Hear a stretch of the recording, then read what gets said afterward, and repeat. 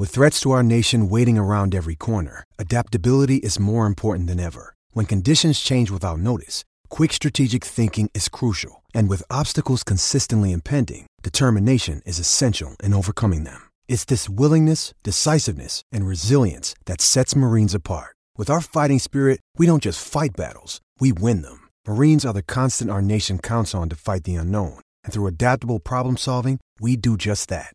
Learn more at marines.com. Hello, everybody. This is Marshall Poe. I'm the editor of the New Books Network. NBN listeners like to read books and buy them. So we thought we'd tell you that right now, our friends at Princeton University Press are having a remarkable site-wide sale. You can get 50% off books, including ebooks and audiobooks, with the code 50, F-I-F-T-Y, at checkout until May 31. You can save some real money on Princeton University Press books. I encourage you to go there and check it out. Hello, everybody, and welcome back to New Books in Sports, a podcast channel on the New Books Network. I am Dr. Jorge Red from Texas Tech University, the host of the channel. Today, we will be talking to Bernardo Ramirez Rios about his new book, Transnational Sport in the American West, Oaxaca, California Basketball, published by Lexington Books in 2019. Bernardo, how are you, sir? I'm doing great, Jorge. Thank you for having me today. It's always an honor to talk sports with you.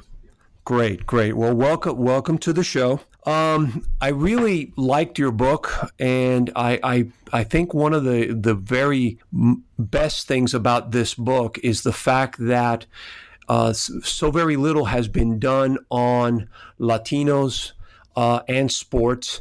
And to be able to have a work that looks at not only a group of Latinos in playing a sport, but also playing a sport that not a lot of folks associate with Latinos. Basketball is a very, very interesting topic.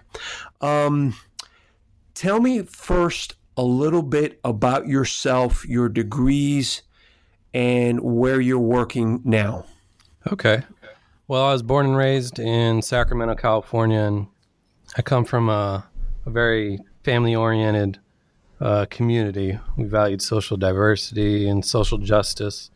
My father was a professor for almost 40 years in ethnic studies, and so one of the things that really grounded me as a youth was education, but not only education in and of itself, but how do we bridge education beyond the borders of our universities and our campuses and our schools. And so I took that energy to San Diego State, and I worked with Dr. Ramona Perez, who is the director of Latin American Studies and also a professor of anthropology. And it was at San Diego State that I really started to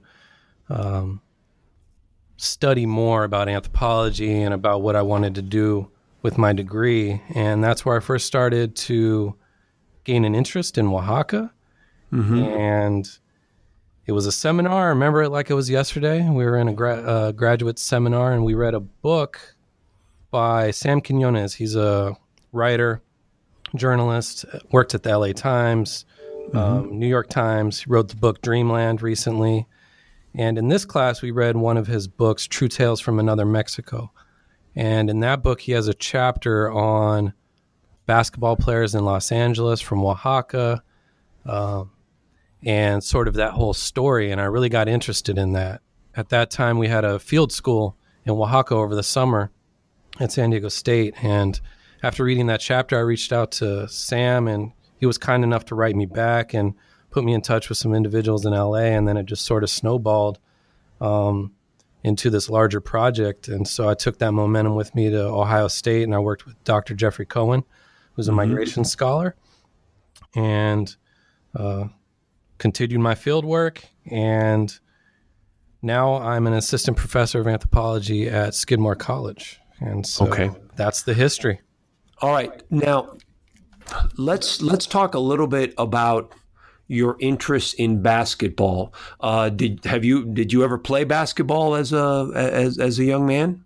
I did, Jorge. And funny story, I'm sitting in the studio right now with a broken toe. I broke my toe last week, and I did it shockingly enough, playing basketball here on campus with some faculty and staff. And so I've always played sports. My father played sports. We played sports year round, baseball, basketball, golf, football, soccer, whatever it was, we were into it. And so sports have always been a big part of my life. And I always tried to integrate it some way within what I was studying in anthropology at the time, even in undergraduate and again at the graduate level. And, as soon as I read that chapter by Sam on basketball in Mexico and in Oaxaca in particular, I knew that was sort of an avenue that I wanted to explore further and try to really understand not just how do the players over there understand the basketball, but how do they what's the story about them bringing basketball to the U.S.? And so that's what really drove me into my research and to write this book. Okay. Now, you know what? Before we start talking specifically about your research in this book, let me just ask you a more general question, because if you read sports history, there's a lot of work that's been done on African Americans, Native Americans, Jews, Italian Americans, a lot of different groups. Why do you think that the study of Latino participation in athletics, both historically and just in current events, why do you think that Latinos have gotten short shrift as far as academic research in regards to sport? Well, that's a loaded question, Jorge. But sure, as you mentioned at the beginning of our conversation, I know the history of Latinx sports and identity and culture has been neglected by the academy as a whole. And as you mentioned before, people like Joe Arbena, Jose Alamillo, Ignacio Garcia, Sam Regalado, and a guy named Jorge Iber. Mm-hmm. I mean, it's great that there is a network of us that are sort of uncovering these very significant moments within our U.S. history, our borderland history, of how Latinx communities use sports to create identity, to create community, to do good things in community, and how it really, in my own work, how it shapes family. But on the one hand, it's great, but on the other hand, it's a little bit unfortunate, right? Because there's not even enough of us to field a soccer team, which is really sad. As you mentioned, there's these other fields and other ethnic groups that have other attention, have written works, have been appreciated and recognized by the academy as a whole. But Latinx communities are still one of those as a whole that are largely ignored. And so that's one of my driving motivations of doing my own work. But I also think it's an element, or it's been happening for a long time, right? And if you look at sort of the social fabric of the U.S., right, it's whether it's ethnic studies or Latin American studies or Latinx studies, and then you get into the various ethnic groups within a Latinx community, right? They've just always had to do more to be recognized within the academy or within the community or whatever it is. And if you look at sort of the erasure, the browning of America, mm-hmm. and sort of that willingness to try to erase that history, mm-hmm. and some of the current events even that are just treacherous and sad but reflective of the society that we live in. I think it's an element of all of those things. And I'm just very fortunate that we met, and a lot of us have come in contact with one another who are doing this good work on writing and researching and working with Latinx communities and telling a history that needs to be told. And I think that answer really does a very nice job of setting up a discussion on the book, because a lot of what you have just described, a lot of what you've just brought up is exactly what you do in the book. So if it's okay with you, let me just sort of move on to the actual work.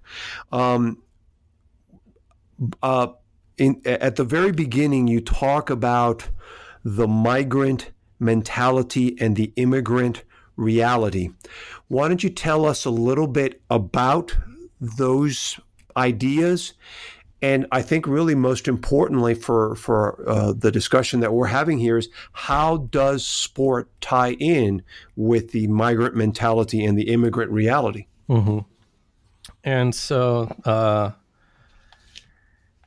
one of the things during my research that I really discovered after working with people and hearing their story and witnessing things that had happened in the field in Los Angeles, and I opened up the book with kind of this story of one of my teammates at the time, Esteban, going to the local courts for a practice that we usually did in the later evenings after it cooled off, and him having a run-in with a checkpoint, a driver's license checkpoint, you know. And it was at that moment that an individual's whole world could be turned upside down. And I think one of the things we've seen this recently with the ICE raids nationally in Mississippi and other places like that, in factories, whether it's communities and small business or labor markets. And I think one of the things that I really wanted to do in this book is make it very apparent that any individual is going to try to better themselves so that they could provide a better life for their kids and their family. It's the story of human history, right? We will walk or drive or swim or fly or whatever it is to find something that's better so that we could provide a better life for ourselves and our family. But within that, I think one of the things that I wanted to highlight in this opening chapter is that there's a really harsh reality to migration and to not just individuals who migrate, but families that have migration stories within them. And a lot of the individuals who I worked with in this book, some were undocumented, some were not, some were third, fifth generation. But when an individual is faced with this reality of being stopped at a checkpoint, an ICE raid, any other thing that would disrupt the nucleus of a family, this is a very harsh reality for individuals. And it's something that I really wanted to highlight in the beginning of the chapter. And how sports plays a role in this is, for a lot of the individuals I talked to, it was the one moment in their day, just like Esteban. It was the one moment in his day in which he could lace up his sneakers, he could be surrounded by family and friends, he could play on the same team as his brother, as his cousin, as his compadre from the same town that he's from. And he didn't have to think about money. He didn't have to think about being sent back to Mexico. He didn't have to think about what his kids will do without him there. He didn't have to think about a job, social issues, whatever it may be, all these pressures of life that many migrants face. It was that one couple hours out of the day in which he could, as he said, kind of get a break from this reality. It was the time that he could just play and not think about anything. And I think when you talk to a lot of athletes, they feel that sense too, right? Sports or other sort of physical activities is sort of a release. Runners talk about this all the time, right? About people who are really into running, and really driven by it, talk about it as a release and this sort of euphoric, moment in their day in which they could sort of just break free and free their mind. And so that's really what I wanted to do in the opening chapter, is try to paint a picture for the reader so that they could empathize with this sort of daily lived experience of what it's like to be a family member. And even though there's individuals who have certain situations and are undocumented, this has a domino effect on everybody within the family and then within communities as well. And it's really a disruption in that. And I try to highlight those stories throughout the book, and not just starting with with Esteban, but later with other subjects and or with my other, collaborators now who I consider family. Okay. Well, and one of the things that I think individuals who pick up this book would find interesting is when you think about Mexicans, the country of Mexico, you don't necessarily associate Mexico with basketball. You think about soccer, you think about, to a lesser extent, baseball, to an even lesser extent, American football, but you don't really think about basketball all that much. How important is basketball to Mexico in general, and how important is basketball specifically to Oaxaca? Why is Oaxaca so into basketball as opposed to other parts of the country? It's a great question. It's excuse me. It's a question I've gotten at every single talk I've ever given about or every single conference I've ever talked about my research. Usually the first question is, why basketball? As you mentioned, first thing that comes to mind is soccer, baseball, just about any other sport than basketball. And particularly in Oaxaca, which is a highly indigenous state, one of the poorest states, has the highest, one of the highest indigenous populations and indigenous speakers, basketball is even more of a question there. And so after digging into the history of basketball, there wasn't a lot of work on basketball in Mexico in general. And so one of the things I discovered is that basketball first arrived around the early part of the 20th century with Catholic missionaries. Mm-hmm. And when I discovered this in some readings and some archives, that made sense to me. I had known that basketball was really big in the Philippines as well. And when you have that sort of Spanish parallels and you have the missionaries and it's Catholic missionaries as well, that made sense to me. I said, okay, well, Catholic missionaries cruising around Mexico, bringing the sport. And then when I dug a little bit deeper, I realized that it was not just the Catholic missionaries, but it was very integrated within the politics in Mexico as well.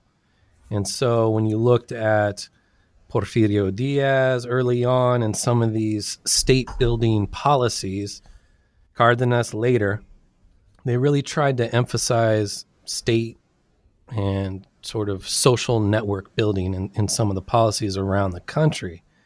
And in some of the poorer states like Oaxaca and the more remote rural places, these sort of modern sports like basketball were really pushed heavily in these areas as sort of this mechanism and this idea by the state to socialize individuals or socialize the indigenous people right into becoming a more homogeneous ethnic makeup of what modern Mexico would be. And which is great. And it actually makes sense from a physical and geographical sense as well. Mm-hmm. Oaxaca is has a very diverse topography. You go from the beach to the valley, to the mountains, to the jungle, to the highlands, dry desert. It's just all over the place. And in this specific region in Oaxaca, it's mostly mountains. And so big, large soccer fields don't really make a lot of sense in the mountains. It's hard to find a flat area. And so a nice basketball court that could double as a community space, a communal space to meet, that could double as a space for other events, performances, all these other things, kind of made sense. And so it worked for a long time. And it became integrated within the communities in Oaxaca, especially in the Sierra Norte where I did this research. And over time, it just became integrated, and it turned more into not just a reflection of the state and of this identity about being Mexican, but it really changed to a mechanism in which communities could use sports as a way to bridge networks with other communities. It became integrated in fiestas, became integrated in other celebrations and things like that. And so it just kind of caught a life on its own, as you could say, just like baseball in Venezuela or in Cuba or in the Dominican Republic. It kind of, it started as this introduction into a sort of modern way of life, but then it sort of took on its own local sense of identity and local life of its own. Now, you've touched upon this a little bit earlier when you were telling us the story of your teammate in from chapter 1, but give us a sense of how this sport and this passion for the sport, how and when does it arrive in the United States? And I think even more broadly and more importantly, I would say, what role does it play in the development of these Oaxacan communities in California?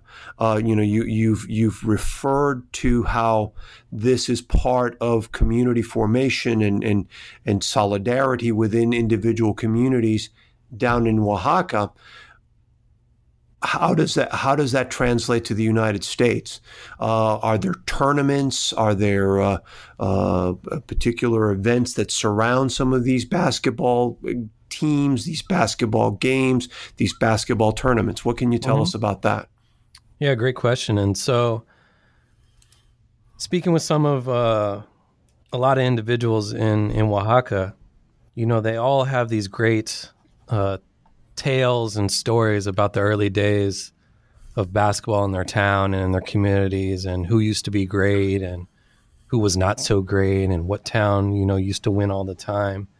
And so I really enjoyed this part of my work over the course of 10 years, talking with a lot of the elders, mostly men, who played basketball in Oaxaca and in the Sierra Norte, and their tales about how they used to get a group of guys together and they would walk.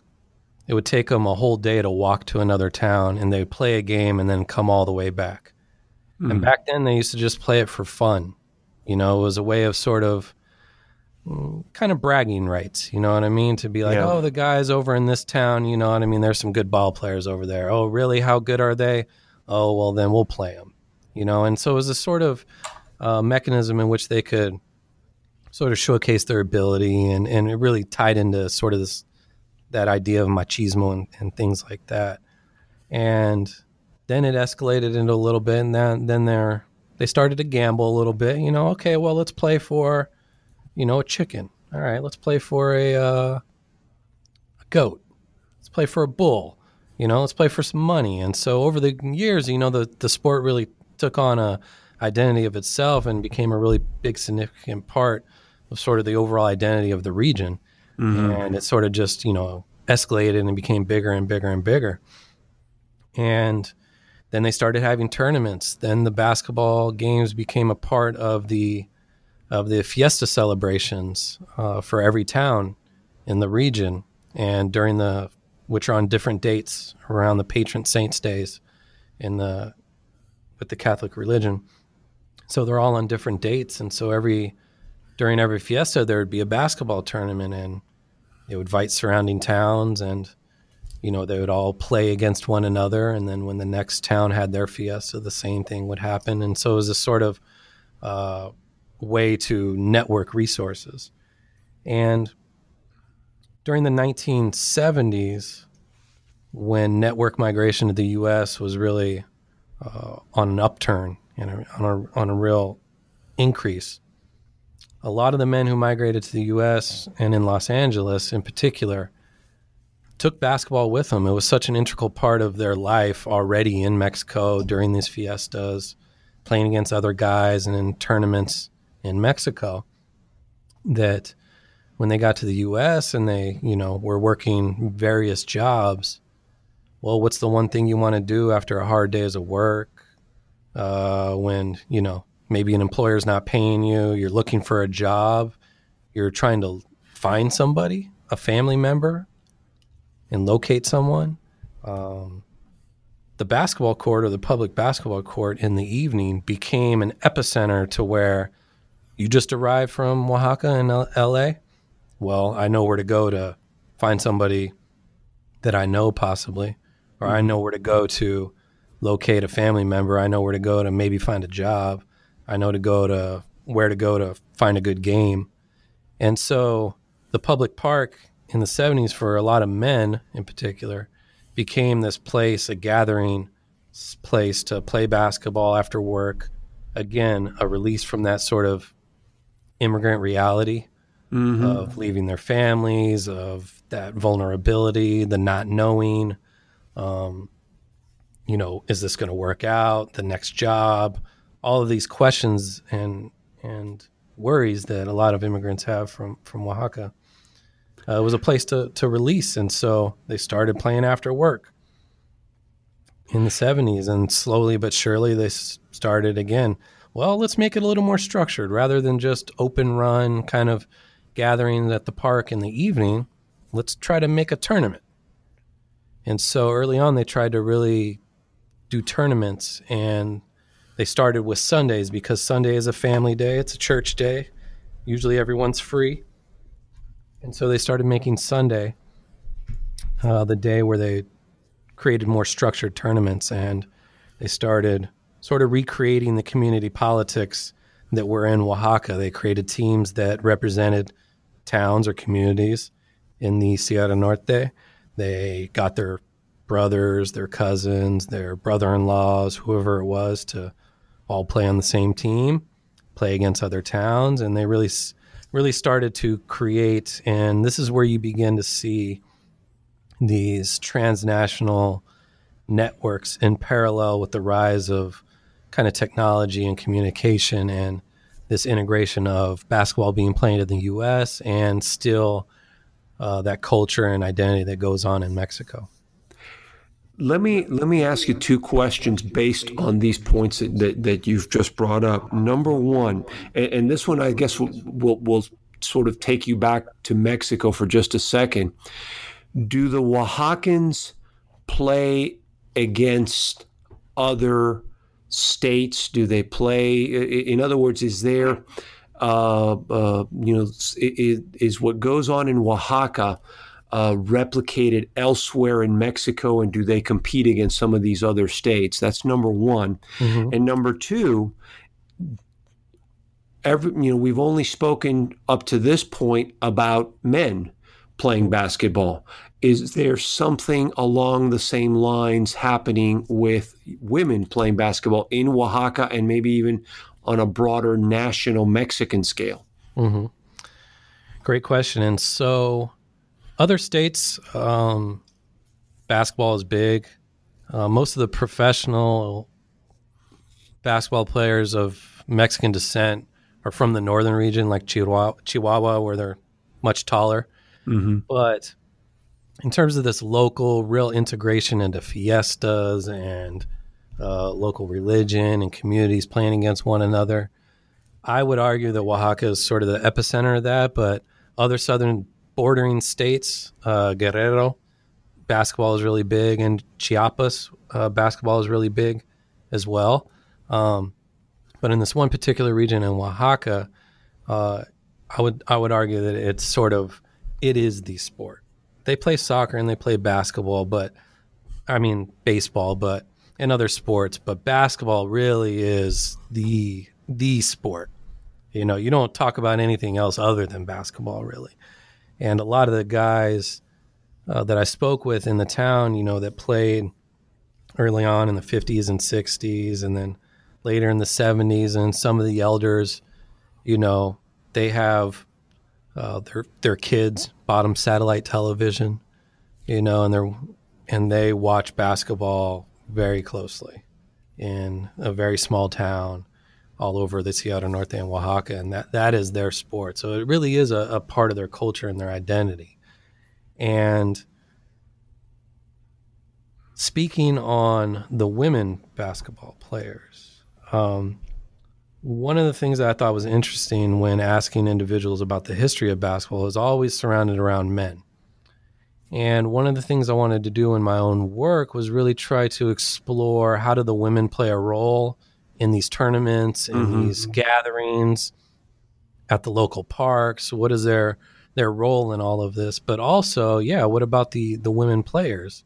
And when did that sort of evolve? And what I discovered is women played in Mexico, but it was very, it wasn't the main attraction. And it still isn't the main attraction.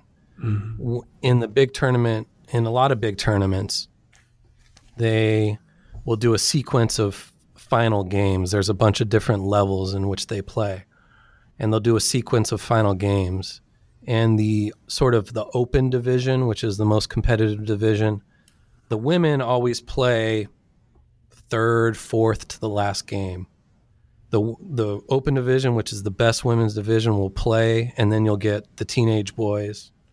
You'll get the young men under 23. You'll get the Masters of Division players who are, fit in their 50s, and the veterans who are above 50. And then you'll get the open run men. And so when you look at sort of the gender of it, the female basketball players are still sort of underrepresented, and I believe that are not recognized as much as the men in Mexico. Although I think there's two sisters from a particular town in Oaxaca, and I think they're the best players ever. I don't think anybody touches their record, and from what I discovered, but yet they're still seen as sort of secondary. So it's interesting to sort of see that role in the game itself, but it has increased, and a lot of my collaborators and the people that I work with in Los Angeles were women and young women, young adults who were using basketball as an opportunity to be close with their family, to learn more about their culture and their heritage, and to play with their cousins and all these things. So, in the U.S., it was this opportunity for kids, male or female, to practice the game of basketball, but not just practice the game of basketball, but learn more about themselves, their parents, grandparents, where they're from, their heritage, their town, the language they spoke, and all these other great cultural things that made them who they are in the U.S. as young people. Is this translating into the sons and the daughters of some of these older immigrants? Is it translating into the sons and the daughters of these people playing basketball, say at the high school level locally in the Los Angeles area, and maybe even some playing for small colleges or even junior colleges? Have you seen anything like that happening? Yes, some players in Oaxaca have gone on and played at some of the universities throughout Mexico at the university level. So that's players in Oaxaca leaving Oaxaca and going out and playing at different universities and at a pretty high level. And there's some really good players there. And so a lot of men and the women as well playing at the local colleges. On the U.S. side, I would say a lot of the third, fourth generation, it has translated into playing competitively at AAU, but also at the high school level. Quite a few players playing at the high school level or participated at the high school level, and a few that I spoke with who played a little bit at the junior college level or sort of that secondary level. None that I know of at the Division III or at the 4-year university level, but still highly competitive and some very good players. And actually, I just spoke with Pika, who's the individual on the cover of the book, yesterday, talking about the cover, and he's very proud that he's on the cover. But he is still a very, very good basketball player and played competitively at the high school level, was good enough to make varsity at a very young age, And so there are individuals who it's sort of, as some people I spoke with describe, it really is, they think of basketball as a part of them, as it runs, as they say, it runs through their veins. Yeah. And so they really, really embrace that and practice it and want to be really good. And so an individual like Pico, who plays at who played at a very high division, played at a pretty big high school in Los Angeles and at a high level, is an example of that. Okay. Now, you've talked a little bit about the development of the tournaments. Chapter 4 of your book specifically looks at the Copa Benito Juarez, and how does that tournament come about, and how and why is it significant to the community? This chapter is one of my favorite chapters throughout the book, because when I discovered there was a tournament and held in the honor of Benito Juarez, who was born in Oaxaca, Mexico, and was the first indigenous president in Mexico. He helped write the Constitution in 1857, and he was the president off and on for many years.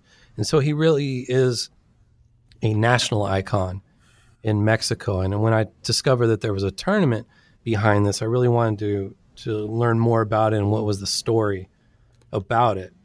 And Benito Juarez really is the essence of what makes the tournament great.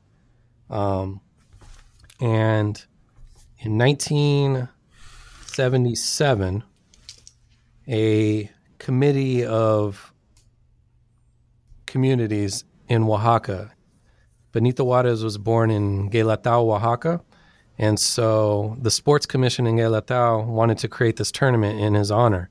And so they recruited a bunch of communities from the surrounding area and wanted to really make a structured annual tournament, set the guidelines.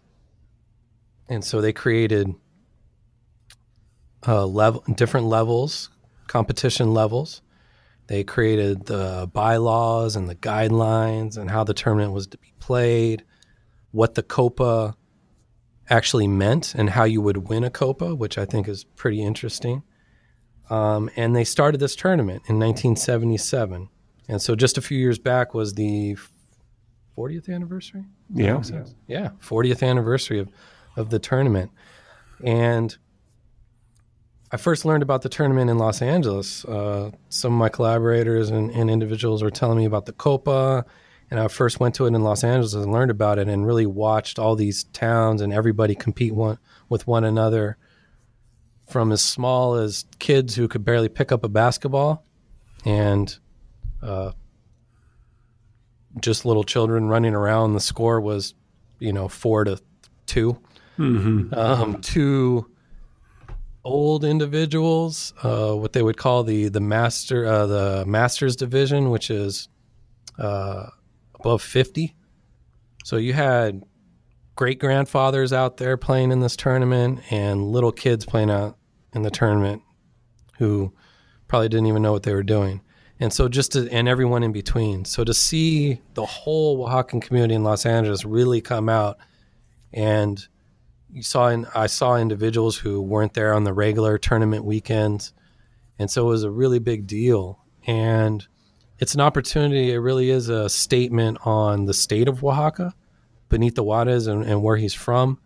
And then also just the sport in general. And it really is that tournament, or the Copa, is sort of the face of Oaxacan basketball, to say, we're Oaxacan, we're here, this is what we do, this is a part of us, this is our history.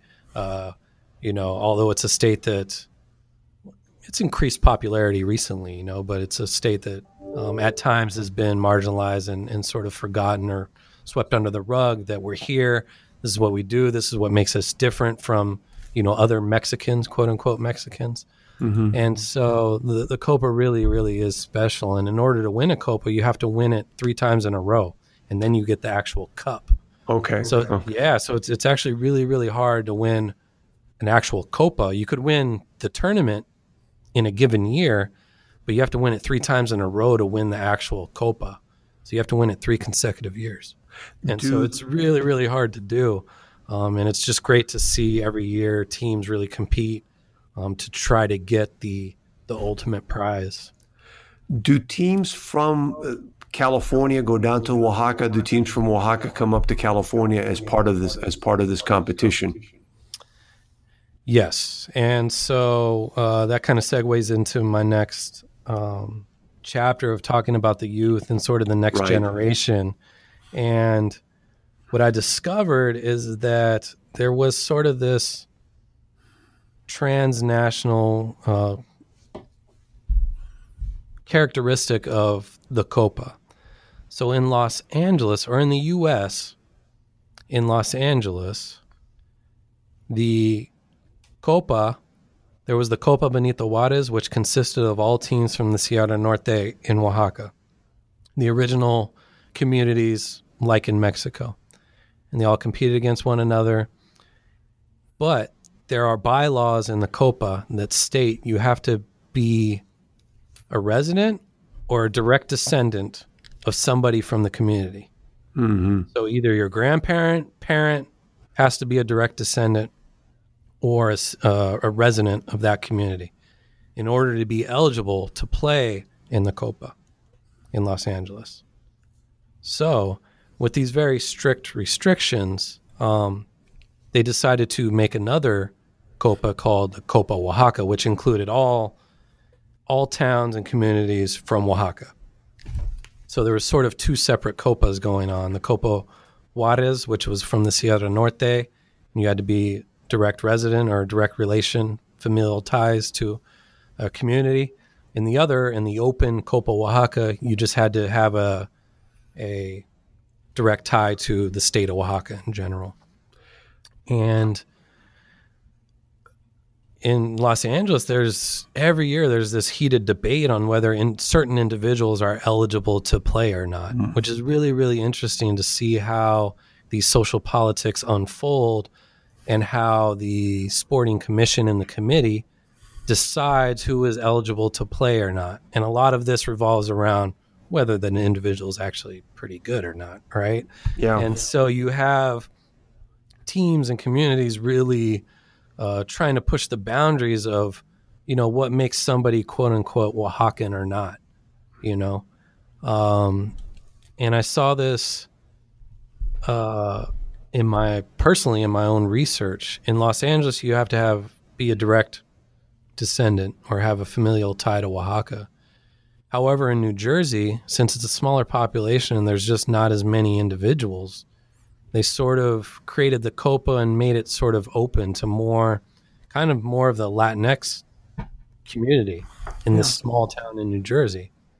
And so through my ties in Los Angeles and in the community in Oaxaca, I was able to play in the Copa Benito Juarez in New Jersey because of my ties to a town in Oaxaca and some of my networks that I had in Los Angeles. And so they allowed me to play for the town in New Jersey because I had been going there and, I'd visited enough times and enough people knew me that they were like, oh yeah, well, you're kind of an honorary Oaxacan, so you get to play for the town over here. Okay. Whereas in Los Angeles, that would never happen. And in Oaxaca, the stakes are even higher because that is the epicenter of the tournament. That is the epicenter of culture and sport, that they're very, very strict on who gets to play. You have to submit paperwork, birth certificates, documents to the sports commission months ahead of time. The town verifies, through the church, through the archives, where that person was from, looks at stamps, gets verified by officials. You are given a document and an ID card with your picture. And every individual who's playing in the tournament has an ID card. You have to present your ID card before every game. The referees and the scoring table verifies that information. And so it's a very, very strict process in Oaxaca. And so it's interesting to see how the politics play out. And yeah, a lot of kids, in particular Pika, who's on the cover, he's born, raised in Los Angeles, seldomly visited his father's town, but his father is from one of the communities in the Sierra Norte. And so really his father and his town sort of recruited him because he's a very good player.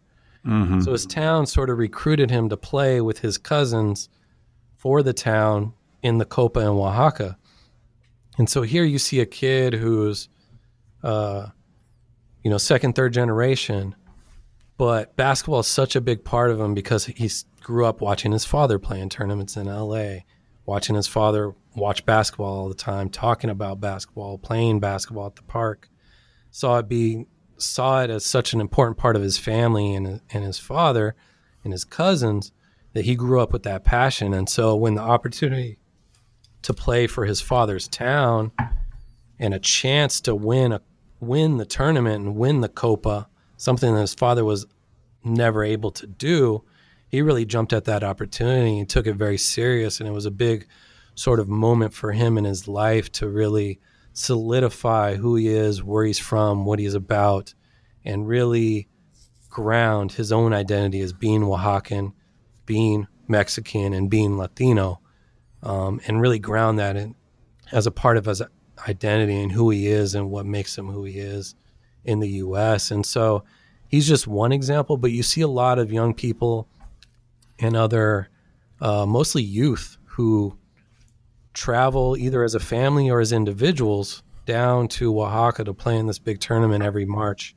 And a lot of times they get their whole trip paid for if they're good enough. So the community will gather resources, pay for their plane tickets, pay for their housing, feed them and all that, just for the chance to try to go far in the tournament. So okay. It's a really interesting thing to see, and the tournament just keeps growing every year in Oaxaca. And in 2000, I may get the date wrong, but around 2011, 2012, they built an arena in Guelatao with some help from the state and part of the federal programs, Dos por Uno and things like that, from resources in the U.S. to build a big, nice stadium where they play the final games now. And so every year you see individuals from the U.S. and you see license plates from New Jersey, Florida, California, Texas, Washington. You see license plates from all over the place of individuals who've traveled down there to play for their town, play with their compadres, play with their family members. And a lot of times they bring their family as well. And so it's kind of like it's a cultural retreat, right? It's like taking your family to the museum to learn, but it's your own personal museum, right? It's taking your family to learn to the museum to learn about where you're from, what you're about, and why basketball plays a huge role in your life. So I guess it's safe to argue that the study of the significance of sport in Latinx life would be a very good field for academicians to study and to try to mine in the next few years. Absolutely. And I think now it's not great, right? But at least we're seeing classes, research centers, professors, classes, opportunities for students to take classes in a variety of Latin American and Latinx studies courses. Mm-hmm. And just at my own university, we're hoping to provide other classes like the Afro-Latinx populations and history, especially in sport. And in Puerto Rico, basketball has always been a big part of sporting in Puerto Rico. And so, there's a lot of these histories that are diverse in so many ways. And for such a long time, society and the academy has tried to homogenize it as this, blanket Latin American, Latino field or representation of the people in the communities, but there's such diverse regions and ethnic groups within the Latinx community. I think it's a time right now, it's a very unique time and a big opportunity for students to really investigate what are some of these really intricate local histories, like Oaxaqueños in Los Angeles and in New Jersey and in Utah and other places. What are these local histories and how have they manifested over time? And how have they created a really rich cultural fabric for these communities like Oaxaqueños in Los Angeles from the Sierra Norte, to where sport is really integrated within who they are, what they're about, and what they do. And how can sport, or how can we view sport, research sport, and get it out there to a larger audience that sport really is a vehicle to recreate the great things about family, community, and society. Well, Bernardo, we've covered a lot of ground, and I guess really the last thing I just want to ask you is there any aspect of your research that we have not covered that you think that you would like to mention before we finish up? Yeah, I think, well, thank you for having me. And one of the things I did want to mention and draw listeners and readers' attentions to is sort of the last chapter. And I think it's a chapter that it's still relevant, and I think it's going to be relevant for a very long time. And that is in parallel with some of the issues that we're facing as a society in this, in the U.S. today, with immigration and the need and necessity for immigration reform. In the last chapter, I highlight some people who I consider family now, people like Miguel and Lola in particular, who is a dreamer. She arrived in the U.S. in Los Angeles when she was 1 year old. She grew up in Los Angeles. All she knows is Los Angeles.